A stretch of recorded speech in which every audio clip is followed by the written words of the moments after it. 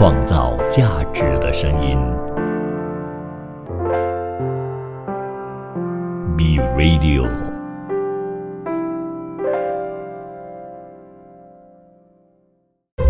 一段文字，一寸养分，一种体悟，一份感动。儿童文学品读会，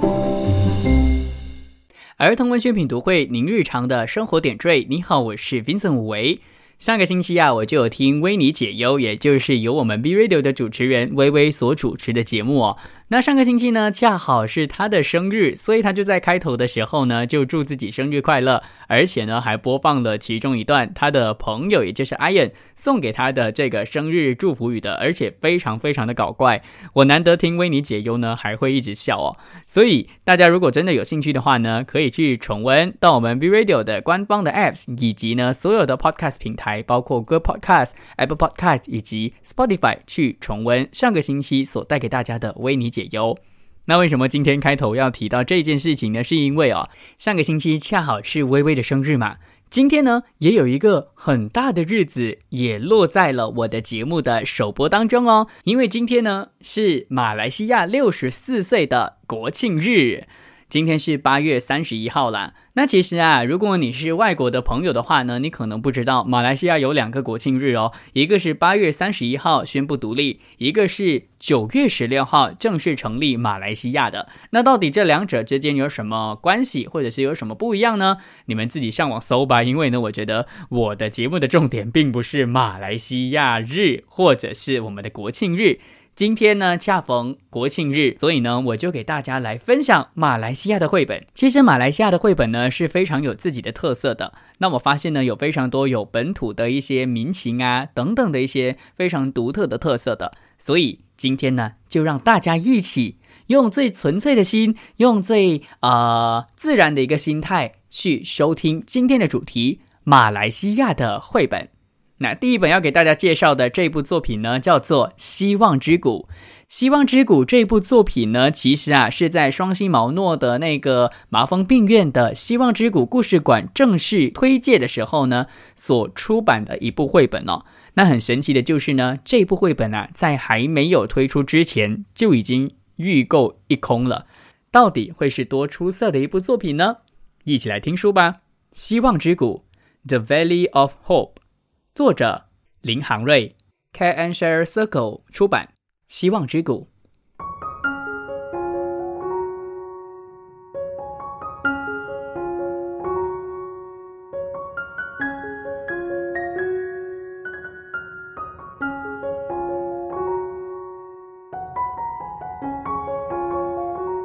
在一个美丽的山谷里，住着一个喜欢向日葵的女孩秀清。秀清的个性十分开朗乐观，每天都把笑容挂在脸上，就好像向日葵一样。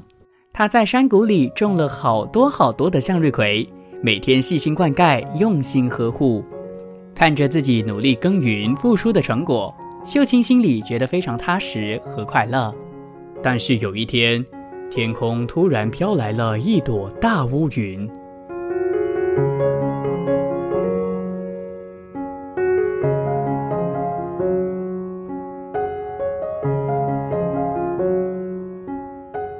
大乌云笼罩着整个山谷，把太阳给吞咽了。山谷顿时陷入一片昏暗。日子一天天过去，大乌云并没有离开的意思。看着一朵朵向日葵渐渐的枯萎凋零，秀清的心都碎了。面对着突如其来的厄运，秀清的悲伤渐渐转换成愤怒。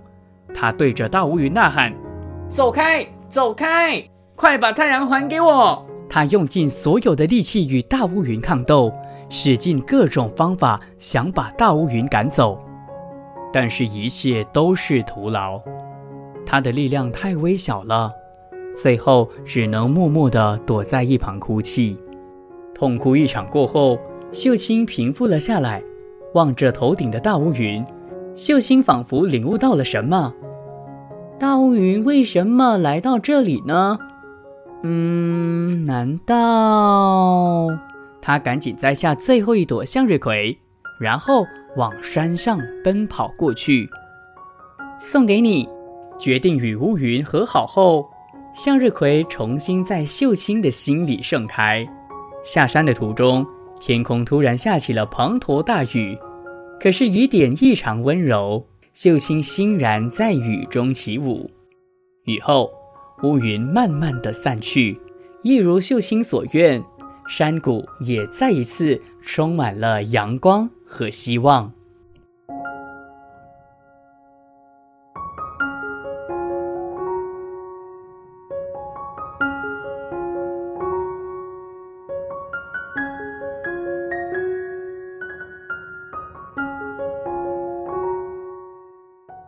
希望之谷这部作品呢，最大的特色就是呢，它整体的颜色基本上呢都是黑白色的。那如果大家想要知道黑白色的绘本到底有什么魅力的话呢，大家就要留守儿童文学品读会的 FB page 啦，因为呢我会制作其中一个精彩片段呢，把上个星期我所说过的黑白绘本的魅力呢给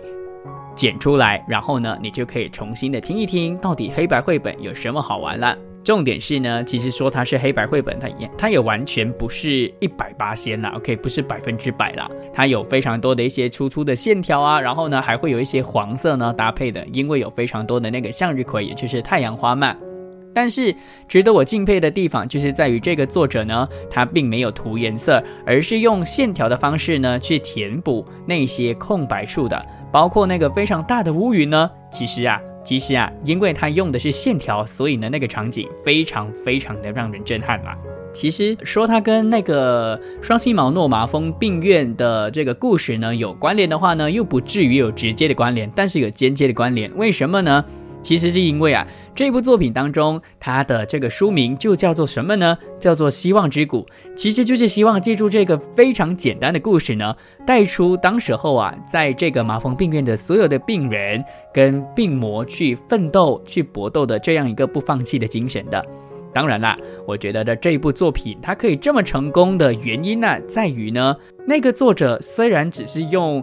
应该是马克笔的线条去呈现的，不过呢，当时候出现在里头的这个乌云呢，它其实真的有站在儿童文学的这个儿童本位去创作的。乌云本来真的就是一个普通的云在上面飘着而已的，不过呢，久而久之，它却变成一只黑色的狼的形象，然后就把太阳给吞掉了。而这件事情呢，就让我想起了一些传统的民间故事，就是狼吞月亮的故事了。所以或许作者是要致敬这个民间故事，也说不定哦。反正啊，我觉得这部作品呢，最棒的地方就在于，因为它真的非常的感人。最后的3个字就是送给你呢，虽然只是短短的3个字，但是啊，我觉得呢，它可以带出来的那个讯息是非常非常强烈的，就是或许呢，你遇到外表非常可怕的人，他们可能也不是特地要非常可怕的，内心也并不坏的，就像那个乌云一样的。也或许呢，因为大家以貌取人，对他不喜欢或者是排挤他，所以久而久之呢，他也开始呢，从一开始有善良的这样的一个行为呢，慢慢的变成大家所觉得的小坏蛋。而小女孩呢，就在她的那个情绪发泄完了、抱怨完了之后、生气完了之后，才发现到，原来她可以用象征希望的向日葵送给她，然后呢，乌云就化掉了。我觉得这一点呢，是这部作品最值得去分享跟最重要、最明显的一个价值观。所以非常推荐大家这一本我今天分享的第一本本土绘本《希望之谷》，创造价值的声音 B Radio 儿童文学品读会，您日常的生活点缀。你好，我是 Vincent 武维。今天是马来西亚的国庆日，8月31号的，所以呢，我就做了一个国庆特备，让大家呢来去认识马来西亚一些我觉得我非常值得分享给大家的一些绘本。所以呢，希望今天大家可以认真的去感受马来西亚的出色的绘本。接下来这部作品呢，叫做一个海马的故事，英文名字呢叫做 A Seahorse Story。其实啊，说到英文名字的话呢，这也是我们马来西亚绘本的一个特色哦。多数我们马来西亚的绘本呢，都有双语或甚至多过双语的这个呈现的。而这部作品到底又有什么值得我去推荐的呢？背后又有什么真实的故事要呈现给大家呢？一起来听书吧。一个海马的故事，文林志威博士，图阿米。一个海马的故事。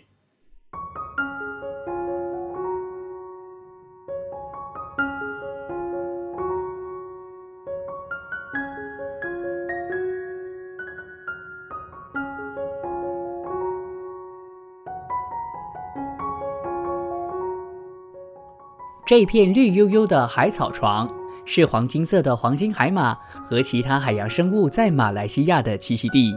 这是黄金海马伟伟，伟伟与朋友们就住在这片海草床。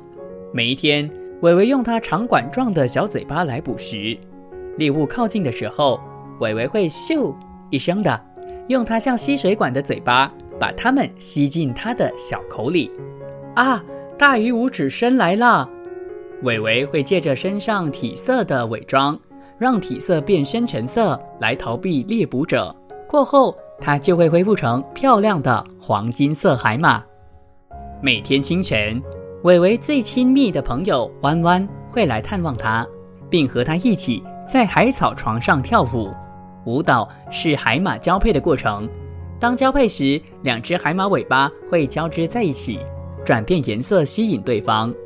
雄海马会像芭蕾舞者一样，在水中向着雌海马不断地缓慢地旋转着，时而卷着尾巴，时而放开直立。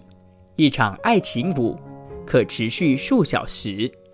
一天，当他们跳着跳着，弯弯将卵输入伟伟的育儿袋里。这时，雄海马会用力的吸水，将身上空置的育儿袋扩大张开，准备容纳雌海马输出的卵。海马爸爸会怀着受精卵，直到海马宝宝完全成长。一天清晨，弯弯没有来找伟伟，伟伟有点难过，并开始担忧。他发出噜噜噜噜的响声呼唤，但没有回应。弯弯，发生了什么事呢？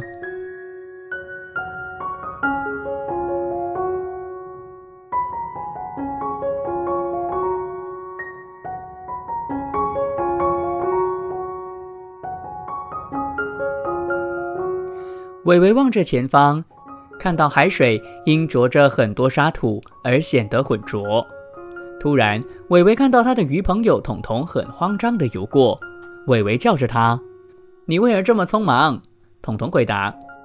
沙土来了，伟伟快逃！”然后匆忙游走。小小的伟伟害怕地用他小小的鳍想要游离沙土攻击，但是他的鳍太小了，他没有办法游得快。伟伟用尽全力，不停摆动着背鳍向前推进，可是背后的沙土已经快覆盖地面上所有的一切了，并且快要追上他。就在沙土即将要覆盖到伟伟的那一刻，一只大手出现，把他拉出水面。当伟伟探出水面，他看到巨大的推手们把沙土推进海，把他的家园那片海草场给覆盖了。伟伟哭了，他的家没有了。伟伟被放进一个装有水的红色桶子里，他看到他的同伴们，其他的黄金海马们。伟伟很开心，因为能与弯弯重聚，并得知他平安无事。弯弯问：“我们要怎么办？我们的家园已被毁了。”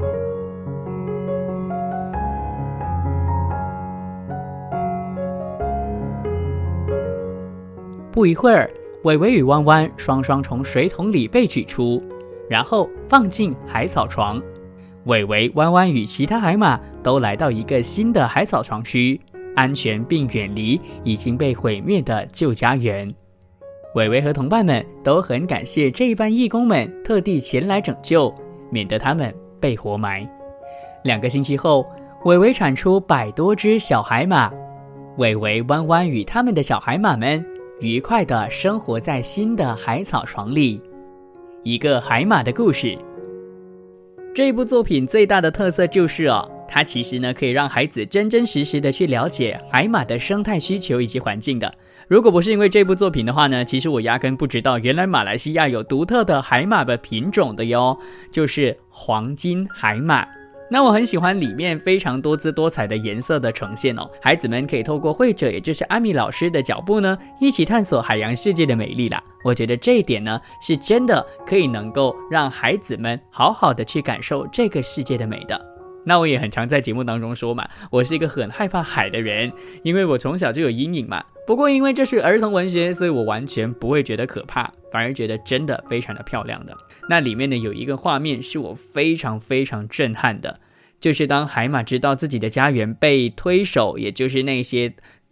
拖拉机或者是会推泥土的那个机器呢给推进海里的时候啊，那个画面呢真的是非常非常的震撼我的心的。那一面海马占了整个画面的 70%， 而它的眼睛呢是泛着泪的，而你会从它的眼泪当中看得出这个挖土机正在破坏他们的家园。而这一幕我真的非常非常之心酸，或者是怎么说呢，反正就是让我非常印象深刻啦。看完了这部作品之后，当然另外一个我觉得相当温馨的就是我们都知道海马是全世界唯一一个雄性繁殖后代的一个动物嘛。那虽然呢海马是雄雌一体的一种动物不过呢它却是地球上唯一表现出雄性怀孕生子的脊椎动物。所以呢其实这部作品它非常非常出色的地方就在于它没有非常多的文学点缀，没有非常天马行空的一些故事情节，就是非常的真实，但是也因为它真实，所以让这本绘本非常的有价值啦。其实这部作品呢在外壳就是封面呢就已经有写了是 Save Our Seahorse 一起合作推行的绘本那我觉得呢它的目的不是在于要告诉你这个绘本到底有多好玩，而是透过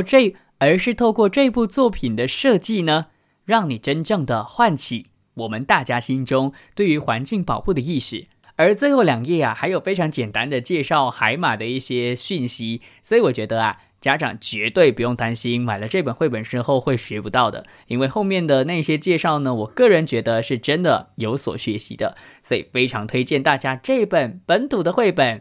一个海马的故事。创造价值的声音 Be Radio 儿童文学品读会，您日常的生活点缀。你好，我是 Vincent 武维。今天第3段要给大家介绍的本土绘本呢，叫做红肚兜男孩。它也是一本非常有本土特色的一个民间传说故事。那到底又是什么传说故事会有一个男孩穿着红肚兜的呢？一起来听书吧。红肚兜男孩，作者关慧玲，转述蔡宇，图蔡威豪。红肚兜男孩 Illustrator Studio 出版。红肚兜男孩 The Mystery of the Little Red Doodle Boy。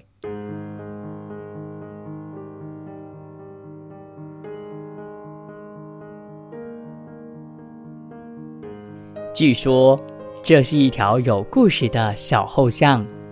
这里有一排窄小的老店，一座老庙，和老庙对面有个老戏台，这里叫做花香街。阿明的爸爸在小后巷开了一家杂货店。白天，阿明喜欢一边玩石子，一边看着形形色色的人来来往往，其中有包着头巾的阿姨，拿着菜篮的奶奶，骑着牛车的公公等等。晚上，阿明喜欢和爸爸妈妈去老戏台看戏，尤其是华人农历新年期间有更多精彩的表演，大家看得很尽兴，掌声连连。阿明和爸爸妈妈每次都看到很晚了才回家。一个凌晨，他们回家后听到屋外传来喧哗声，同时也闻到烧焦味。他们慌慌张张地往店屋外逃，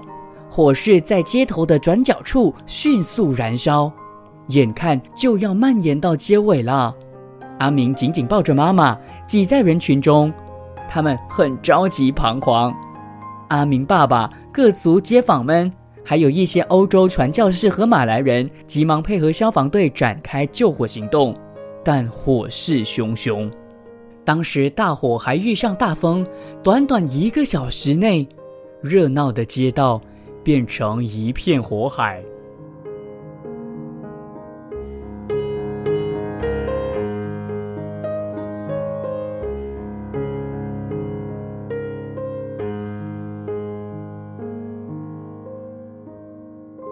突然，阿明妈妈看到有个活泼可爱、身穿红肚兜的男孩，拿着一面黑旗，在靠近老庙的一间亚达屋的屋顶上出现。红肚兜男孩挥一挥黑旗，然后风向改变了，天气也跟着转变。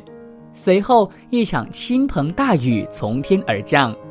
狂烧了5个小时的野火就这样被浇熄。大火后，数百栋店屋烧成灰烬。很幸运的，阿明一家人都安然无恙。后来相传沙拉越第二代白人拉着查尔斯·布洛克骑马兜风行经小后巷，曾见穿着红肚兜的男孩在老庙前戏水，随后见他转身跑入老庙就不见了，于是拉着下令在庙前铺设水管，以便那男孩可以时常在那边戏水。红肚兜男孩，就像我在节目一开始的时候所说的，我做节目的本意呢，就是希望大家可以透过今天的节目啊，就是今天的国庆日特备呢，可以让大家真正的看到马来西亚不一样的一面的。而马来西亚的绘本除了有双语之外，我觉得还有另外一点非常普遍的一个共同点，就是呢，有非常多跟本土文化息息相关的故事。而刚刚给大家带来的红肚兜男孩呢，其实啊也是一个民间传说的。不管它是真的还是假的，我希望大家呢都可以在刚刚的那个过程当中好好的去享受的。也因为没有画面啊，当然我也不方便在这边呢公开的画面啊，不然我觉得呢其实真的就是对作者不是非常的好。所以其实我在做节目的过程当中啊，我都坚持只要有声音没有画面的，因为我希望呢透过我的分享，透过我的朗读，可以让你建构一个基本的画面了之后，如果你真的有兴趣的话呢，自己把书给找来。在疫情当下，我相信出版社呢他们都非常的辛苦的，那当然我也希望呢你可以真正的感受到绘本文字所带给你的最真实的感受啦。那这部绘本的画风啊其实非常的独特哦，整体呢我觉得应该都是用水彩来作画的，但又不会太温暖，因为每一次我只要说到水彩的话呢，大家都会有那种非常温暖的那种画风嘛。那因为作者呢他其实有加了非常粗犷的线条来去做边框的，让整个画面呢更加有立体感，也让水彩的这个画风呢有了很浓烈的那种情感在的。你会从画面当中去感受得到跟想象得到啊，当时候在那里生活的老人家他们是怎么样经历那些过程的。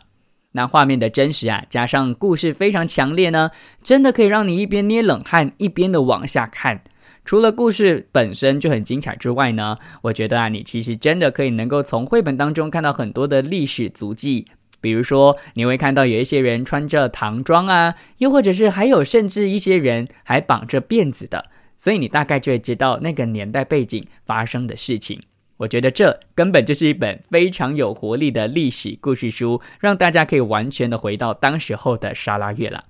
那值得一提的就是啊，一开始给大家读的第一面呢，就有提到了这个故事的发生的地点叫做花香街。其实花香街的马来文的名字呢叫做 Wayang Street， 如果让我翻译成中文的意思的话呢，就是电影街啦，它是真实存在的一条街哦。那我觉得应该是因为呢，在火灾之前和之后呢，都有很多人会聚集在这边看不同的大戏，所以呢，这边就被叫做花香街 Wayang Street 啦。我相信啊，有很多正在听我的节目的长辈们，或者是爸爸妈妈都好，你们小时候应该曾经都有看过大戏的童年记忆吧。我敢保证，这一部作品如果你真的有机会把它买回家了之后呢，你看了一定会比我更加的有共鸣的。我自己是觉得我没有非常多的共鸣，但是呢，我被很多的画面给震撼到，因为透过作者的这个故事的叙述跟透过绘者的这个呈现呢，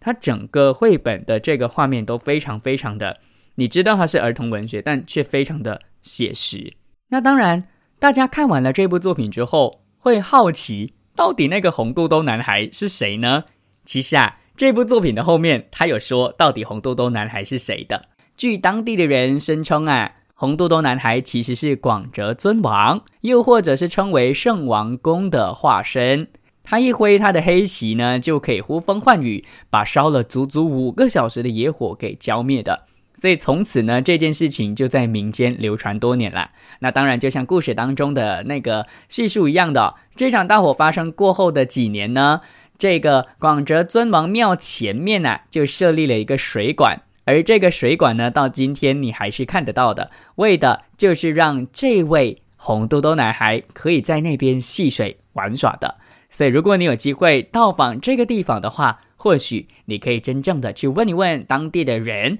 到底还有什么精彩的故事在那边发生的。好啦，希望大家透过我这一段短短的分享呢，可以感受得到红肚兜男孩他的神秘之处啦。最后啊，我想要在这边特别鸣谢 Book 可思议。其实呢，不可思议它是一个 Facebook 的 page， BOOK 可思议，可以的可，思想的思，意思的意。那这位经营着不可思议的人呢，其实啊，她就是一个非常普通的妇女 ，OK？ 因为她自称自己是安迪，但我觉得叫她安迪好像很失礼，所以我觉得她就是一个妇女。可是我非常敬重她，也非常的敬佩她，为什么呢？因为她真的就是一个普通的妇女，但她基于对于绘本的热爱呢，所以她收集了近1000本的绘本在她家里。而跟我很像的地方就在于，我也是一个不是专业的人士，我也是基于我喜欢儿童文学，喜欢绘本，所以就做了儿童文学品读会的这个平台的。所以希望呢，大家可以多多的去支持，去 Facebook 搜索不可思议，可以的可，思想的思，意思的意。因为我相信啊，他一个人经营着这个 page 呢，真的是不简单的。而且我很敬佩他的另外一点，除了他默默的在付出之外呢，另外一点就是啊，他在里面有做租书的这样的一个活动哦。那如果你真的有兴趣的话，或者是你可能没有那么多的经济能力去买那么多的绘本的话呢，或许租书是一个非常好的一个方式，让你的孩子有办法看到不同类型的绘本。所以欢迎上 FB 搜索，再重复一次，不可思议 BOOK 可以的可，思想的思，意思的意。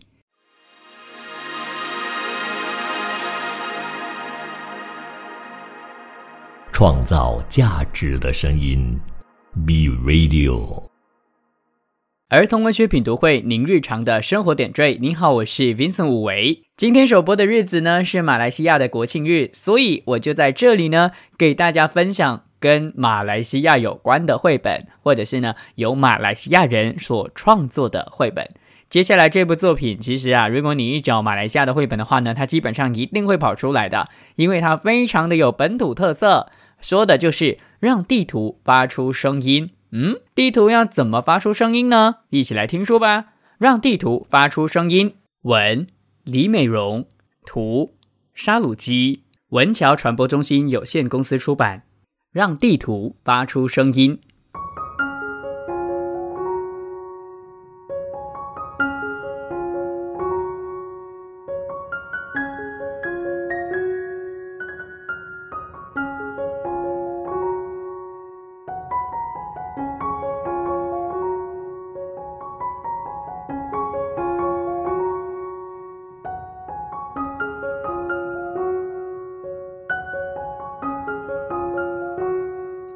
有人说，住在这里的人不大会看地图，老年人不大需要看地图。这一棵榴莲树到那棵榴莲树，那条河到这条河，看我们的村子。那棵大树，我们的爷爷的爷爷的那个年代，孩子傍晚都坐在下面听森麦人的故事。我们捕鸟狩猎，采集草药野菜，我们在山间自由往来。河都有他们的名字，我们从水里捕鱼。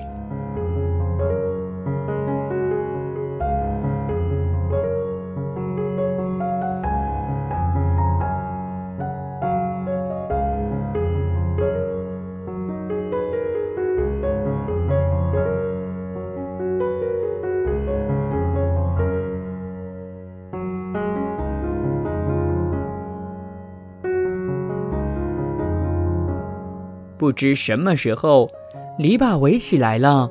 大树被砍倒了，铲泥机进来了，开矿的人也来了，有人生病了，他们喝了河里的水，鱼儿也没有了。还可以耕种吗？我们还可以打猎吗？我们被包围在中间了。你所说的祖传地界在哪里？有地图吗？你们的地契呢？这就是了，土地就是我们，我们就是土地，我们还要让路给水坝大道，我们群居的地图一定要画出来。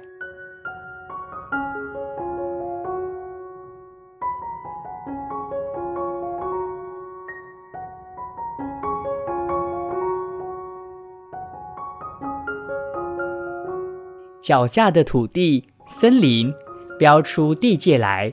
上面的一瓦一谷都注明。